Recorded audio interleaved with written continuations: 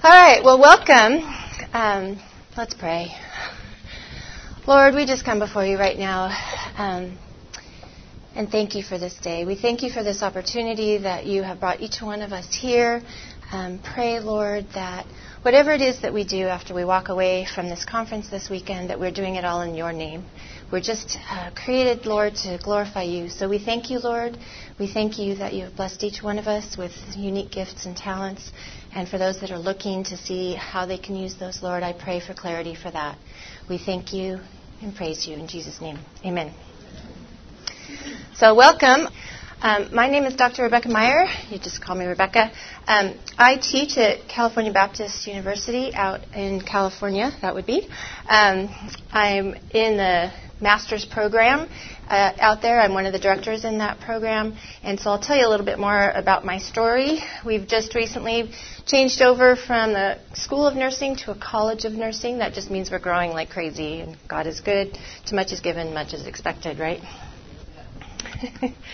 I just love this picture. For me, it just tells such a great story.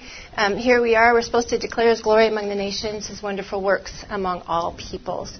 So, and that's just a picture of what it is that we are doing as nurses. So we're really blessed with that.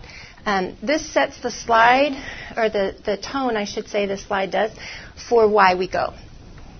Lost people. We're created to glorify His name to the ends of the earth, and we're blessed to have some tools in our toolbox to do that.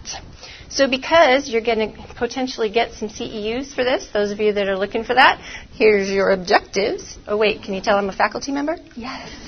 I had to give these for you guys so you could get your CEs. So the objectives for this session, we're going to be analyzing how nursing can, and other professions as well, because I know there might not just be nurses in here, can use their discipline to make a difference. Again, tools in our toolbox. We're also going to look at the connection between His call to follow Him and what that might look like and how we can come alongside people in our suffering. We as nurses are blessed to be able to do that all the time, and other professions as well. So there's your objectives. Okay, met that, you're good to go. So I just want to take a little informal poll of the group, if you will. How many have served in Mexico, Central America, South America? Okay. How about Canada? We do have some native indigenous populations up there. Okay. Europe. Okay. We have lots of displaced peoples now in some of those areas in Europe, not to mention some of our postmodern peoples as well. Asia, all kinds of Asian places that could cover. Okay. African countries. All right. Gives me an idea of what who's never gone out of the country? Anybody? But you're going to, perhaps. Okay. How many, now we're talking, because part of the objectives had to do with local, right? We have our local homeless down the street. How many have visited the homeless under the bridge down the street and done some work with them? Soup kitchens, those kinds of things, okay? Volunteered in other ways in your community. Okay, you're in the right place. And loving our neighbor as ourselves, right? That's what God calls us to do. And then how many are here looking for new ways to serve? Okay, that's quite a bit. You know, you could just leave now. I'm just kidding. And go down to all the exhibitors. There's lots of opportunities, and we'll talk a little bit more about what that looks like, too. This, again, you can tell I'm an educator, but this is the world that we are living in currently. So it's huge. We have a population, depending on what website you look at, it's about 7.4 billion people. And again, depending on what website you look at, whether it's Joshua Project or IMB, the people groups are about 16,000 different people groups. And that's based on ethno-linguistic peoples. Unreached people, so there's less than 2% Christians in those areas, would be over 6,000. And again, the number kind of varies depending on which website that you're looking at. Languages, dialects, all kinds. Even here in the United States, we have at least 350 different languages in certain areas. And then the economy, we've seen just in this last week, the world market going up and down based on some political issues. Global health, for those that don't realize, I do teach a global health class in our master's program. Global health is a political variable, right? If you don't have that infrastructure, then that's going to affect global health, right? So very interesting. We are in the world, but not of it, right? We're called to a higher place. So we have also the unreached, unengaged peoples. Has anybody worked with unreached, unengaged peoples? Okay, so we have a few. What that means, there's no church planting going on in that area. You might be the only person that has ever talked to that person about Jesus. And that's important because it says in Matthew that we are to go to all the ends of the earth, all the way through Scripture actually, and then the end will come when all the people have heard. So that's what we've been called to do. As we know, we're blessed as nurses and other practitioners. Raise your hand if you're a nurse. Raise your hand if you're a nursing student, perhaps. Oh, my peeps. Hi. Other professions. Anybody else? A few brave souls that have come in, or were dragged in, perhaps. I don't know.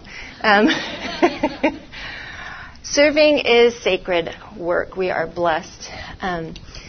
Mary Poplin talks about how would things be different if I saw every person as Christ in front of me? If I treated every person in front of me as Christ, would that be different? Would my care be different?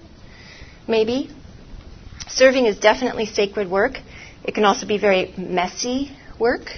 We as nurses are blessed to use our tools in our toolbox to take care of people that nobody else wants to take care of, right? I have had situations where I'm a pediatric intensive care nurse, worked in that area for a very long time, to transport, ECMO, all kinds of fun things. But we had a dying patient, and the patient was sloughing stool, and it was a little girl. She was 12, and Mom was sitting by the bedside.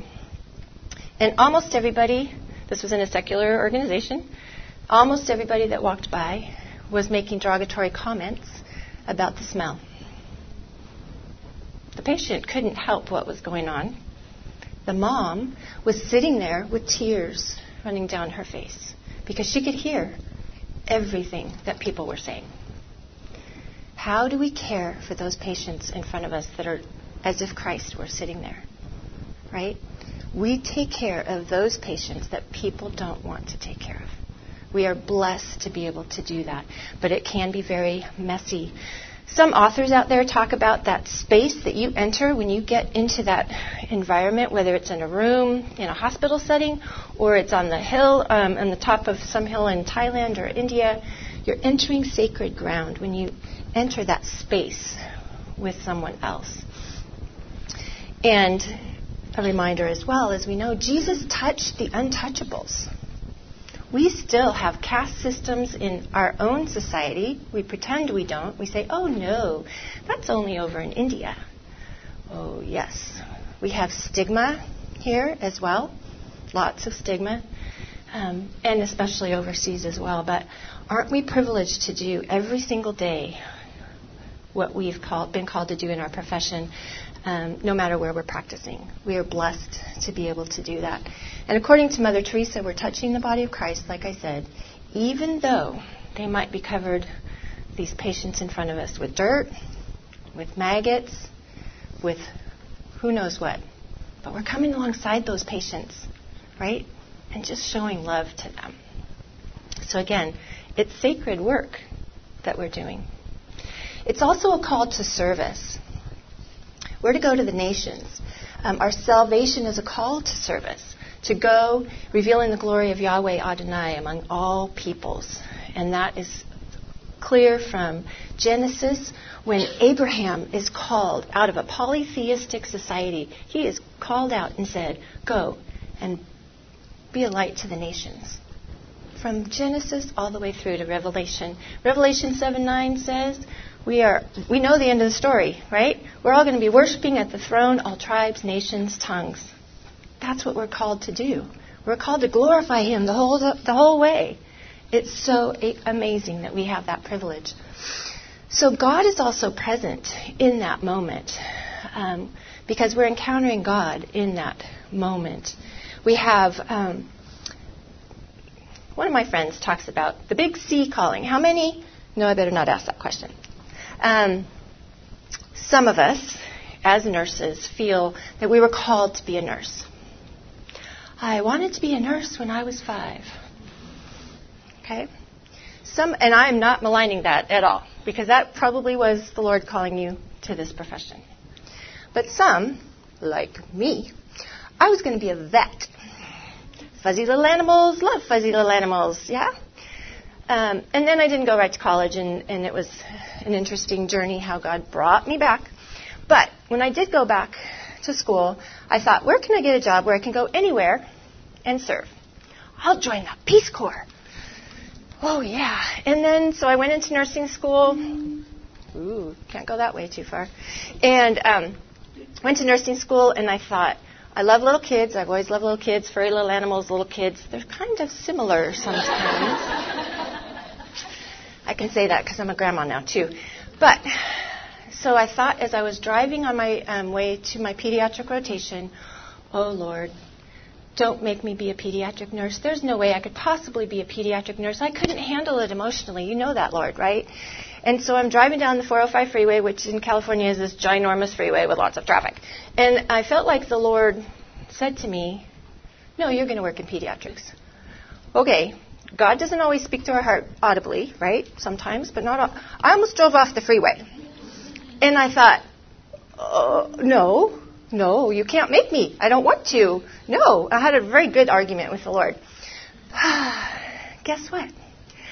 I worked in adult med-surg for a while, less than a year, and then went into pediatric intensive care, no less, taking care of suffering and dying patients, and worked there for almost 20 years. Actually, 25 years. So God has a plan, right? I'm trying to I don't want to go to Nineveh, Lord. You can't make me go to Nineveh. I don't want to, but God had a plan. I also didn't have terminal education on my radar. And God said, oh, yes, if you want to be a faculty, you need to get a doctorate. Oh, no, Lord, you can't make me. Nope, I don't have the money for that. God provides, right? And now I have a doctorate, and it's funny because I didn't have that on my radar. I never wanted to teach at Cal Baptist. And God worked through, and I'll tell you some stories about having been there now, how God has used that. He uses everything. He uses everything, all your gifts, all your talents, all the tools in your toolbox. God is so good that way. Did I have any of that on my radar? No. But God did. So here I am in Uganda. It's very interesting. This verse, whom shall I send? Who will go? And I said, here am I. Send me. So I'm in my master's program. And I'm at Biola University doing some hours. I'm not even teaching there. And Bruce Wilkerson comes, and he's talking about some service and opportunities in Africa. And he's saying, we need faculty and we need students because we're going to go do these great projects. And I said, I'm literally sitting on my hands. I've always had a heart to go to Africa, Lord. I want to go, but I'm not a faculty member. I can't go. So I'm literally sitting on my hands because I want to raise my hand, and I can't raise my hand because I've always had a heart to go to Africa. And he prays after he's gotten some feedback. He prays and he says, there are some of you in this room that God is speaking to you, and you need to listen. Can I hide right now? Because that's me. That might be some of you as well. Trying to run away from God calling you to go to Nineveh or to Africa or to India. I did end up going, as you can see, with my church the following year. So it was God's timing. I knew I needed to go. But then I'm never going to go to Asia. Anybody said, I'm never going to go, I don't want to go? Did you hear a theme here? Yeah. 3 times later, I've been in India numerous times, Thailand. Yeah, God has a sense of humor as well. But it's all good because we talk about, when we go overseas, that it's all about the task. It isn't about the task. And as an educator, again, we as educators say, well, there's knowledge, right? You've learned a task. You've learned skills. So that's the knowledge piece. And the skills piece. But what about the heart? So that's KSAs to tie in your CUSIN competencies. Those of you that are students now can say you had some CUSIN competency information as well. But KSAs, think of KSAs as head, heart, and hands. Right? You have your head knowledge. You have your hands, the skills. Anybody can start an IV, let me just say. But what's your heart? That's the part that God's trying to capture, right? That's what God wants you to invest in, is that heart, that attitude piece. And it is a journey. Like I said, I wasn't going to be a nurse. I was going to be a vet. And here we are. I did along the way think I was still going to do some overseas service. I had kids, got married in there before the kids. But my husband then was diagnosed with MS, multiple sclerosis. Oh, okay, Lord. Here I thought we were going to do this. But maybe not. Maybe I'm going to do some short-term things and not the long-term that I thought. And that's okay, because God, again, uses all of it, and it's all worthwhile. So he had other plans. So like I said, the story of the Bible is the story of God accomplishing his mission. It's the whole plot of the entire Bible. It's the backbone of what it is that we are doing overseas. And this picture right here on, I guess it would be my right. We were in Uganda. Again, I had done some short-term other things before going to Uganda. But Uganda was life-changing in a variety of ways, which I'll get to. But we did a women's tea. So these women, most of them were widows. Most of them could be selling their bodies in order to earn money. So we helped, came alongside them, bought some sewing machines. Oh, wait, sewing machines doesn't have anything to do with nursing. We served tea to these ladies. We did a spa day for them. So we painted their nails. I have a team with my pastors that are over there right now. And the pastors, the male pastors, are painting women's fingernails and cleaning feet. Those of you that have been in either Africa or India wearing flip-flops and those type of things, do you understand how dirty feet can get? It brings all new meaning to Jesus washing the feet of his disciples. They walked around in sandal-type things, or maybe even barefoot, right? That dirt doesn't come off after about a week or two. It just doesn't. But Jesus got down, and he was a servant leader. And he did that task, right? That's what we get to do as well, no matter what. So we are just, again, so blessed. So we gave each of the women afterwards a pot to cook in and some rice. And this is the women that we served in that area.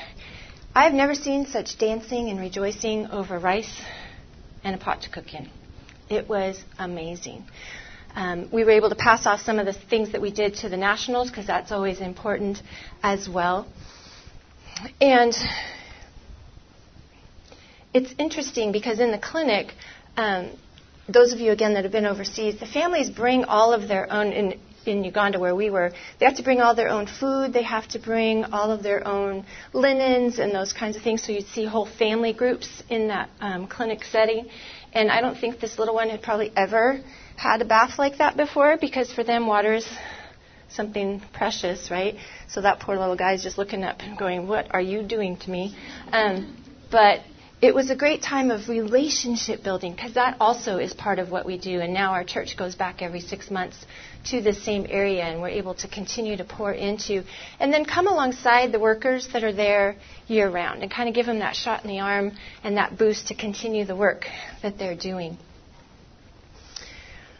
So that's our treatment room that we were in. Once they found out I was a pediatric intensive care nurse and could start IVs on little ones, I thought I was pretty hot shot until I went over there.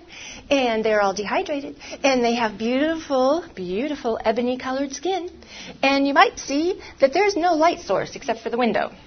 and the clouds come over, and I'm trying, where's my transilluminator? I need to start this IV, and okay, I'm having a tough time. I know where the vein's supposed to be because I'm a nurse. I've been doing this for a long time.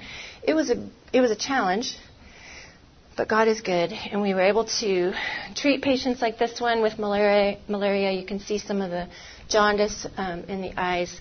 Malaria is one of the biggest killers in sub-Saharan Africa. We think it's some of these other issues, but malaria is one of the biggest killers. So a lot of our patients were treated in there. We take so much for granted here. That's that treatment room. It did have a sink. You can see that it has a sink, but there were no paper towels, right? We're used to paper towels. So they had taken surgical towels, the blue ones, and cut them into fourths, and that's what we dried our hands on, and then we put them in a bucket, and they washed them and reused them. So charts, okay, you guys complain about your EHRs or EMRs or whatever language you would like to use. They had no charts. They had basically a piece of paper and the antimalarial medication, whatever it was, they wrote it down and gave the meds based on their little notes. That was it. There were no charts. There were no paper clips. There were no things that we take for granted here. But that's okay. We did the work anyway, and it didn't matter. Any of you working night shift? Have worked night shift? Anybody of the, that would be me too. Anybody love night shift? I do, actually. Crazy. I know. All right, so night shift in Uganda, you can see that's your light source. You go and check on your patients. You've got your lantern. No light source. You've got those open windows. Maybe some windows were covered, but some were not. Most of the windows were open. And so, hello, malaria. So the night shift nurses were some of our patients because they were the ones getting malaria as well. This little clinic in the village, that's one of the LVNs in the area that I was in. The ones that were wearing blue were the aides. They did everything because there weren't very many others. The pink is for the LVNs, and then the white would denote an RN. So in Uganda was one of the first places where I really understood that I need to be in the moment with this patient. There were little kids. We decided to we were giving out worm medications, going to do some vaccines, whatever the local nurses were doing. So we came alongside that. But we decided, let's do some wound care. And so we had, you can kind of see it maybe on the picture, we had water, we had hydrogen peroxide, we might have had some neosporin and gauze, and that was about it. So we took the water, and we went like this over the wound. And then we took the hydrogen peroxide and went like that. And then we put a little neosporin on, maybe rinsed off the water first, and that was it. So there were wounds in front of me that I knew I couldn't do anything about. We're out in a remote village. There's nothing I can do to fix this.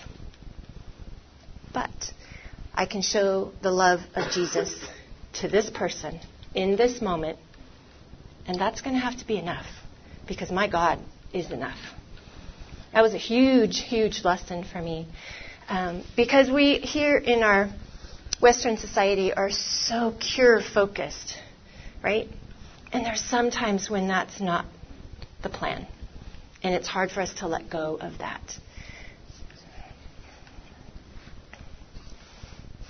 What's fun about this other picture was we'd driven for hours and hours in this little van where you fit, that's supposed to seat, 9 people, and there's probably about 25 people in it. Those of you that have traveled overseas have that experience probably.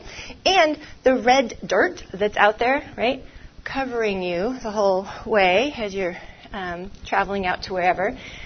So it's about, the serving piece is about the sacrifice and about you're not going to be comfortable, and it's okay, right? We had people waiting for hours to see us because they had heard that we were coming.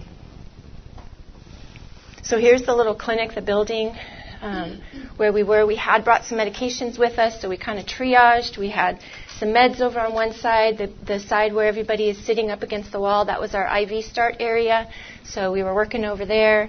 Fun thing, though, we get out there, we start these IVs, and we think, okay, where are we going to hang the bag? Oops. So because it was mud hut rooms, there were little things poking out. So we were able to sometimes hang something on the wall, or we would have family members just sit there kind of like, holding up the IV until it flowed in. And then on another wall, we were giving out shots, medicine, penicillin mostly. And we had one of the locals, the nationals were out. They were the ones triaging. So again, it wasn't us coming in. What we also do in our Western society is we have a tendency to say, I'm going to go overseas and I'm going to save the day. Mighty Mouse, those of you guys are all way too young, most of you, to know who Mighty Mouse was. But Mighty Mouse was this cartoon about here I am to save the day. Yeah, I'm not singing very well today. But that's not what we're about. We're about coming alongside whatever it is that's going on already. I've always partnered with people that are already on the field, been invited. You don't just necessarily show up because we think that we're the best, if you will.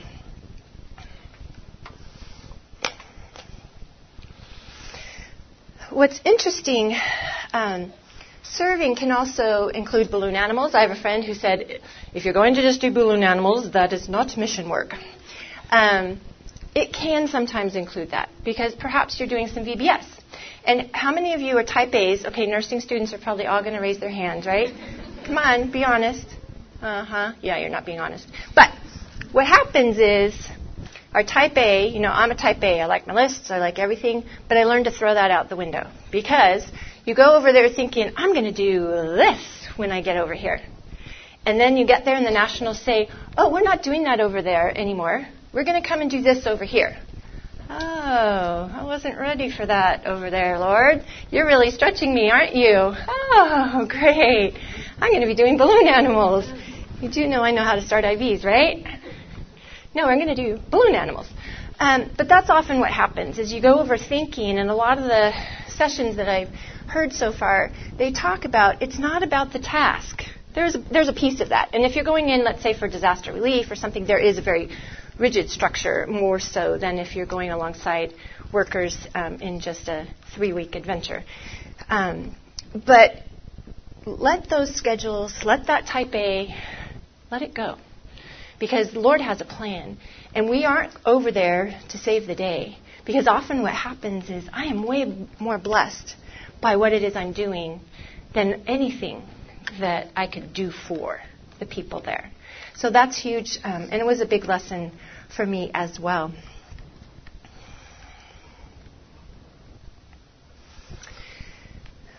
Interestingly, this is from the Constitution of the Mission of Charity, so that was part of Mother Teresa's organization. And they talk about we can feed the hungry not only with food, but with the Word of God. We can give drink to the thirsty not only with water, but with knowledge, peace, truth, justice, and love. And those are some of the attributes of shalom. Shalom doesn't just mean peace.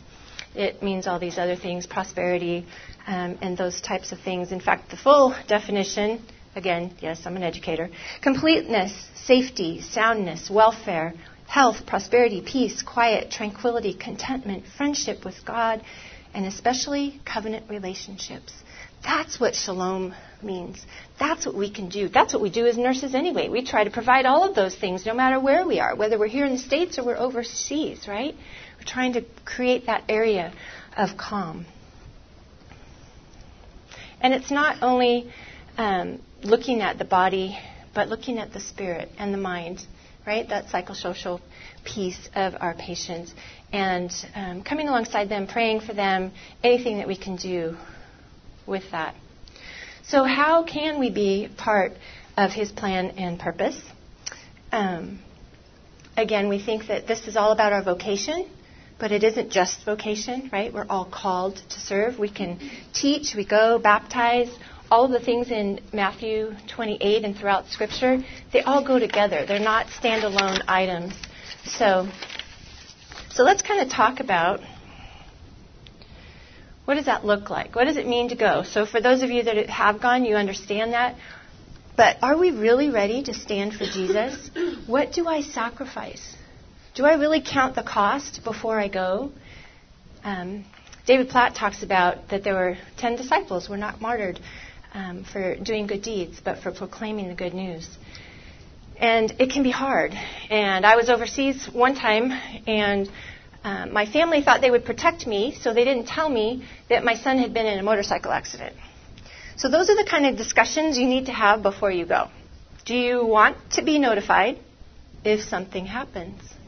Do you not? Because it's going to take away from your serving. If it's short term, you need to decide that. I wish they had told me. I was not a happy camper when I got home.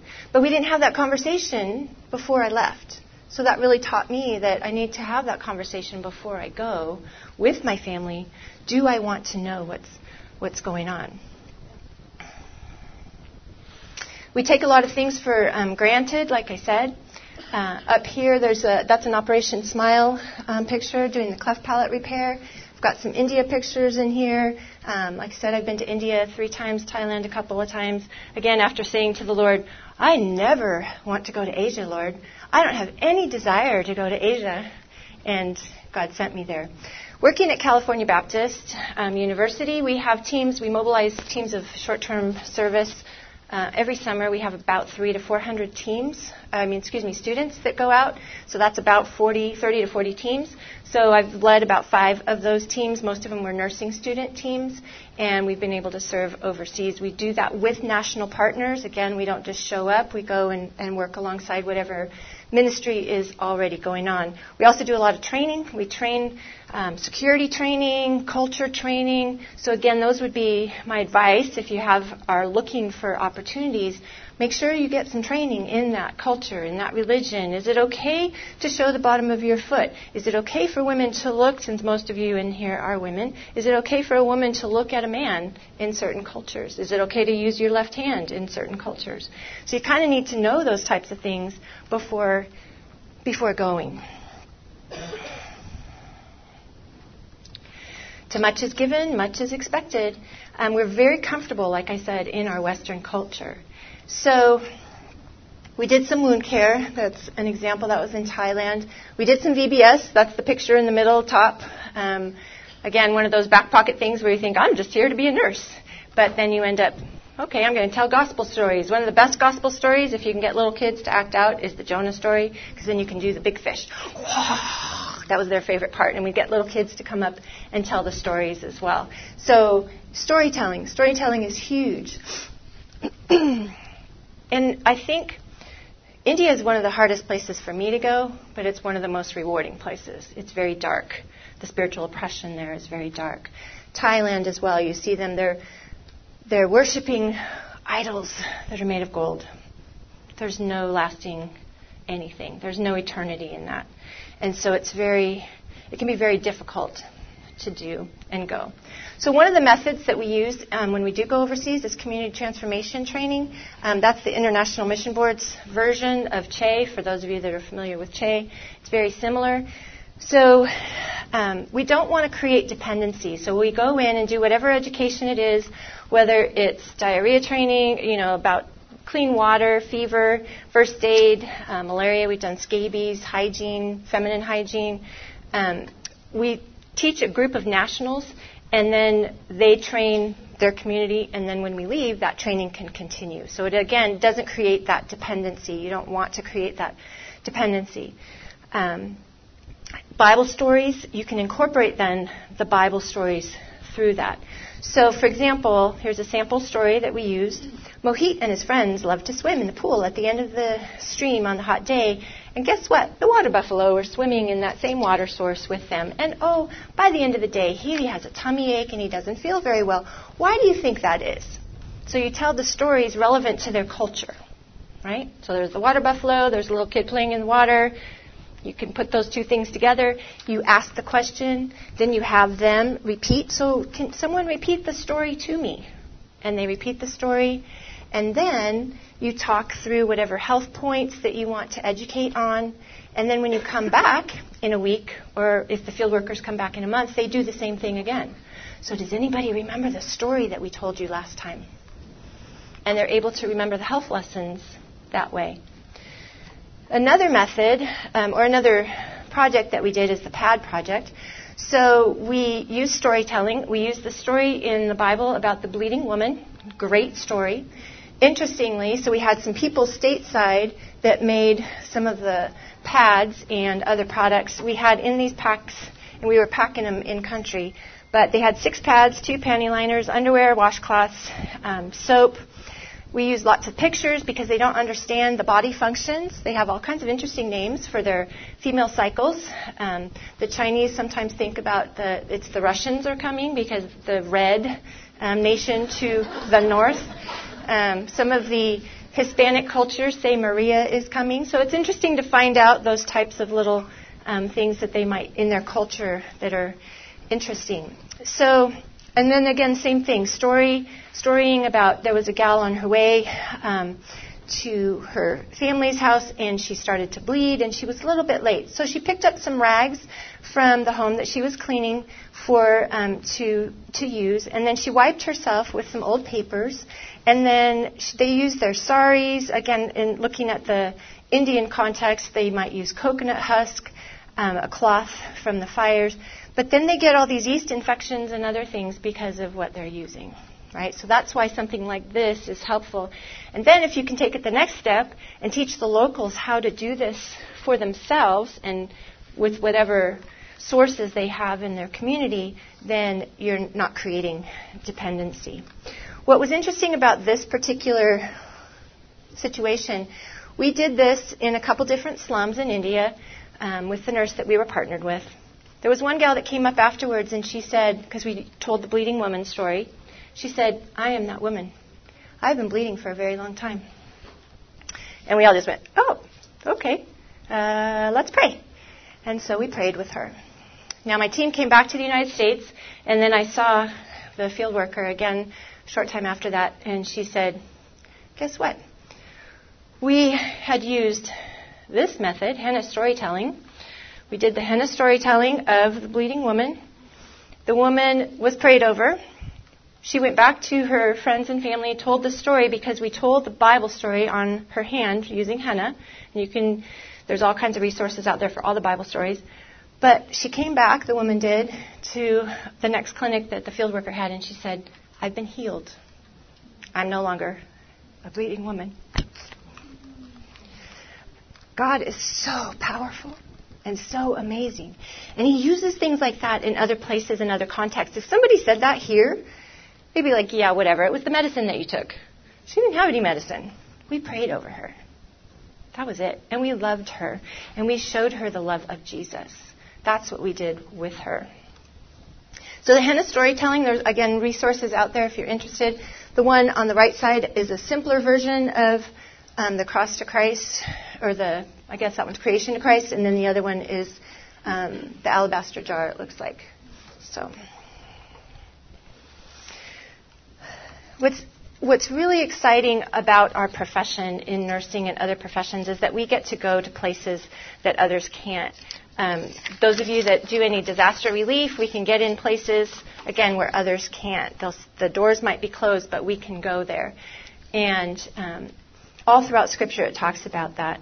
So we had, for example, a team going to Thailand. We had 2 teams a year for a couple of cycles, and we kept visiting this one hospital. And we brought gifts because in Asian cultures, that's gift giving is appropriate. So we kept bringing gifts. And I was there last in 2015, brought some more gifts. They recognize you. They remember faces, too. I've had people in India, in marketplaces remember me, and and in lots of different places. But in this hospital in Thailand, we were there. Excuse me, a little tickle. And there was a woman that was dying from cancer. So we were visiting her and praying over her. And the hospital said, we are going to be sending her home, their version of hospice. And we send them home with a tape recording of sayings from Buddha. And we said, would it be possible for us to send her home with some tape recordings about Jesus? And they said yes. But it was because God is good. But we had been building that relationship for 3 years, coming back to that facility, and they were open to us. And that woman was able to go home hearing about the word of Jesus and who he is. So it does take sacrifice. So again, looping back to your objectives, we have talked a little bit about serving, but it does create, there is some sacrifice, if you will. You have to count the cost. The Father's work is serious business. It's not comfortable at times. Being in a room that's probably about the size of this area up here where I'm talking, with 30 people in it, talking about Jesus, and you're just sweating because it's, 115 outside. And it's not always comfortable. So think about, I mentioned the story of my son being in a motorcycle accident. Imagine someone that you love, and they get sick while you're overseas. That's part of counting the cost. Family members, for me it would be grandkids and kids. What does that look like? Because you really have to be intentional and understand that, even on short term. So I would encourage you for that. Do we really stop and think? That would be a challenge as well. The Moravians, when they went back in the day, they packed all their goods into caskets, and they knew they were going to go and not come back, right?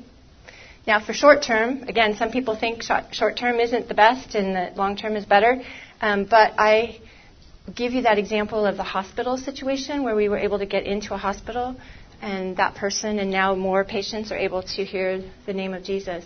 It sometimes also, so it gets us access into places. It sometimes gives that shot in the arm, like I said, to the locals who, and that field worker or missionary, we don't usually use the word missionary at our university, but the field worker can sometimes feel like, am I going to see any fruit? I haven't seen anything for a while. But sometimes our team comes alongside and just gives them that little boost and that little shot of energy, which is helpful as well. So what do we sacrifice? Sometimes we think, okay, I gave up my bed, my comfy bed at home. I lived in a hut. I ate the food. I endured the heat, and I used the squatty. Whatever that might look like, depending on the country. So check. Now, is it a bucket list thing? Because if it's a bucket list thing, that's not good. That's not showing that servant heart. That's not looking at it from that sacrificial point of view, right? It's, again, going back to the heart. Where is my heart? What do I sacrifice? Without suffering, our work is just social work, which is good work. But have I sacrificed? Have I really given my heart?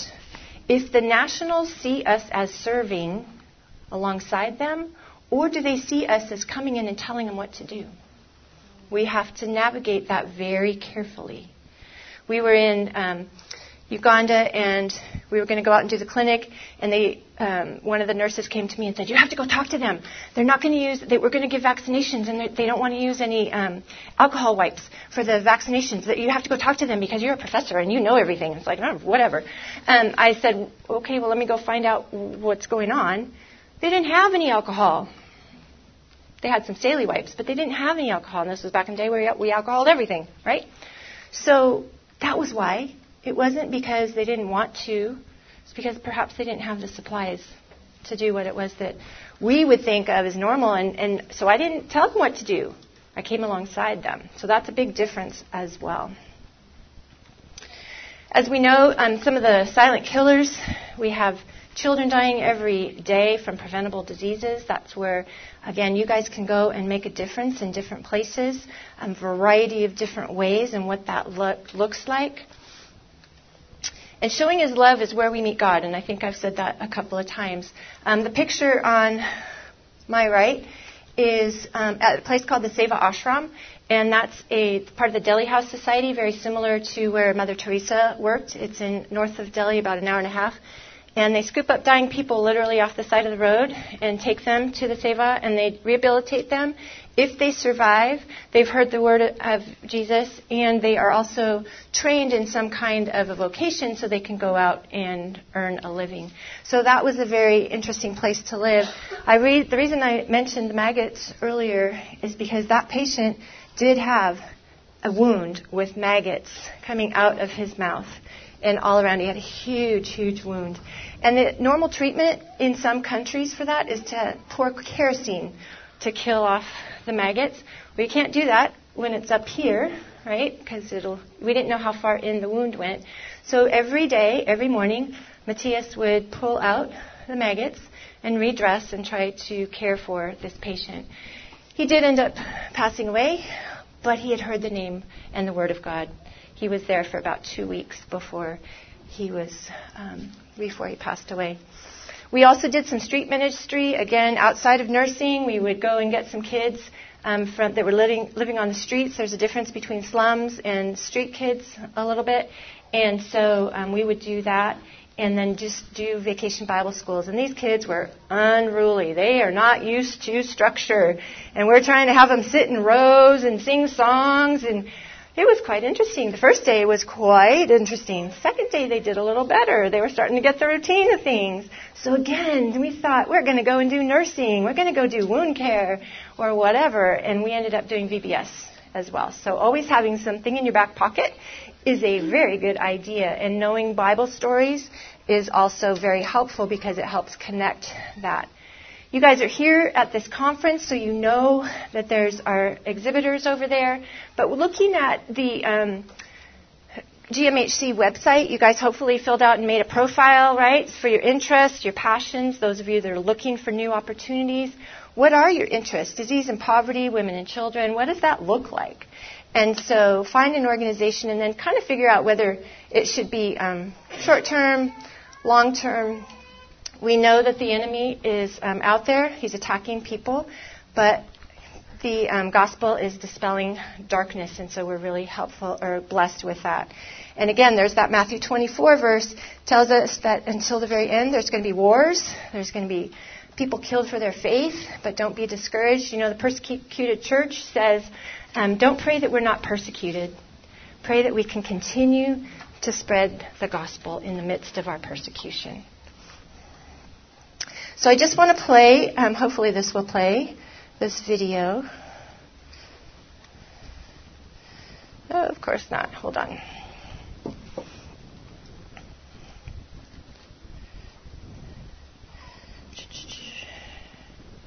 Not connected, of course.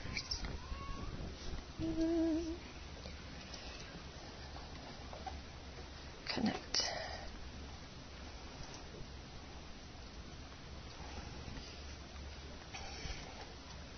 See if it works now. Should have tested it. If not, no worries.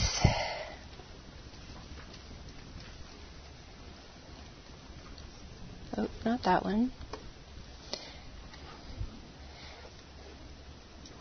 I wonder why she's getting ready to do that. Yeah. Just to let you know Yes. that I have 20 sites that want nurses right now. Hmm. And if you would like to, I think I got it. I think I got it. Let's see. Thank you. so it's very exciting. I know, right? This is only 5 minutes, so we should be good. Come and see me. I'm downstairs in the booth, and you get behind that. Woo! That was lovely. Thank you. A little slow. It's like being overseas. Yes, you kind of got to flex with things. Be flexible. All right. Hopefully this will go.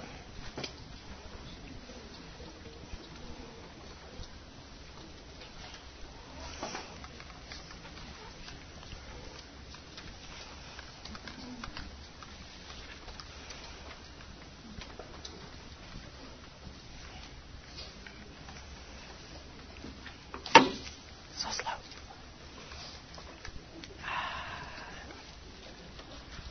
Okay, the sound, of course, is not working.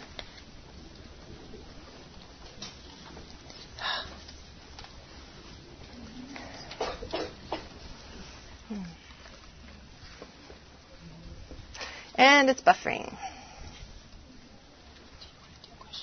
Yeah. All right. Since that doesn't seem to want to work, I think the main thing is kind of like what I've been saying, that we're called to serve. We need to show God His love wherever it is that we go. We can be a light. We can dispel the darkness. We're, again, blessed. to do that. And one of the ways that we can do that is, for example, when I was in Thailand, there was a village where a few believers had come to know Jesus, and the shaman was saying, I'm going to get rid of these people. I want them out. I want them out. So he, from his spiritual point of view, sent his spirits to get rid of and scare the people away. And the spirits reportedly came back to him and said, we can't get near those believers over there. There are 3 men in white guarding them. So God uses different methods in different places. He uses visions. He uses whatever is appropriate to that culture that we here would go, that guy's crazy. He actually went ahead and sued people in the organization because he wanted to have his way.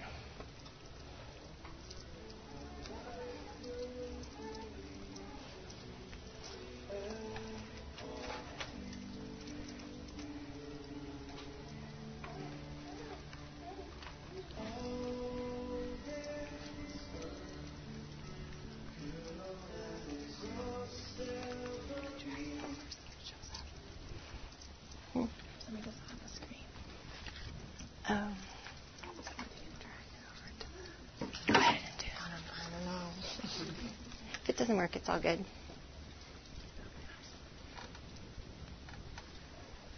Minimize that.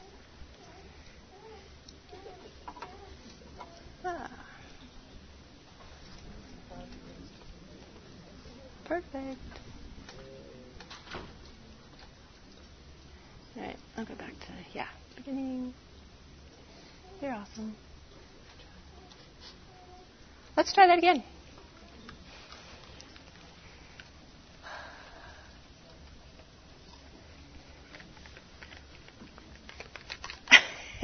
Or not.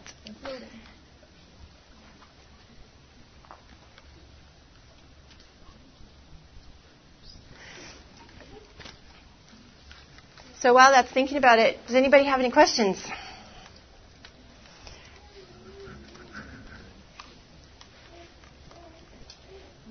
Yeah, well, may or may not. Yes. I'm a nurse, loving my profession, and a mom of young kids, and not wanting to be, not doing things for the next 20 years. What do you see, or what have you seen that works well? That's a really good question. So the question was, if you're a mom and you've got little ones at home, how do you do this? Or what are some suggestions? So there are short-term adventures, if you will, if you can get childcare. So a lot of the organizations downstairs have maybe 2 to 3 week adventures as opposed to long-term. So that might be an option. Operation Smile, they're not here, but they do some shorter-term adventures as well. But there's lots of organizations. And I think for me, for a while, I didn't go overseas. I just did stuff in my neighborhood. So I was perhaps a nurse down in Mexico for a weekend and did a clinic down there. It's a good question. We can talk.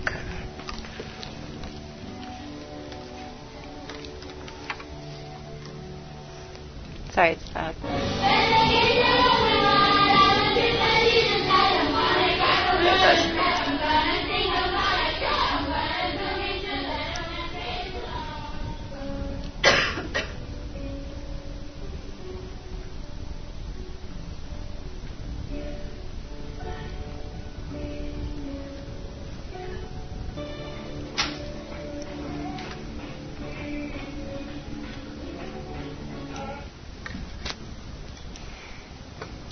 So we're at the end of our time. And thank you very much for your kind attention.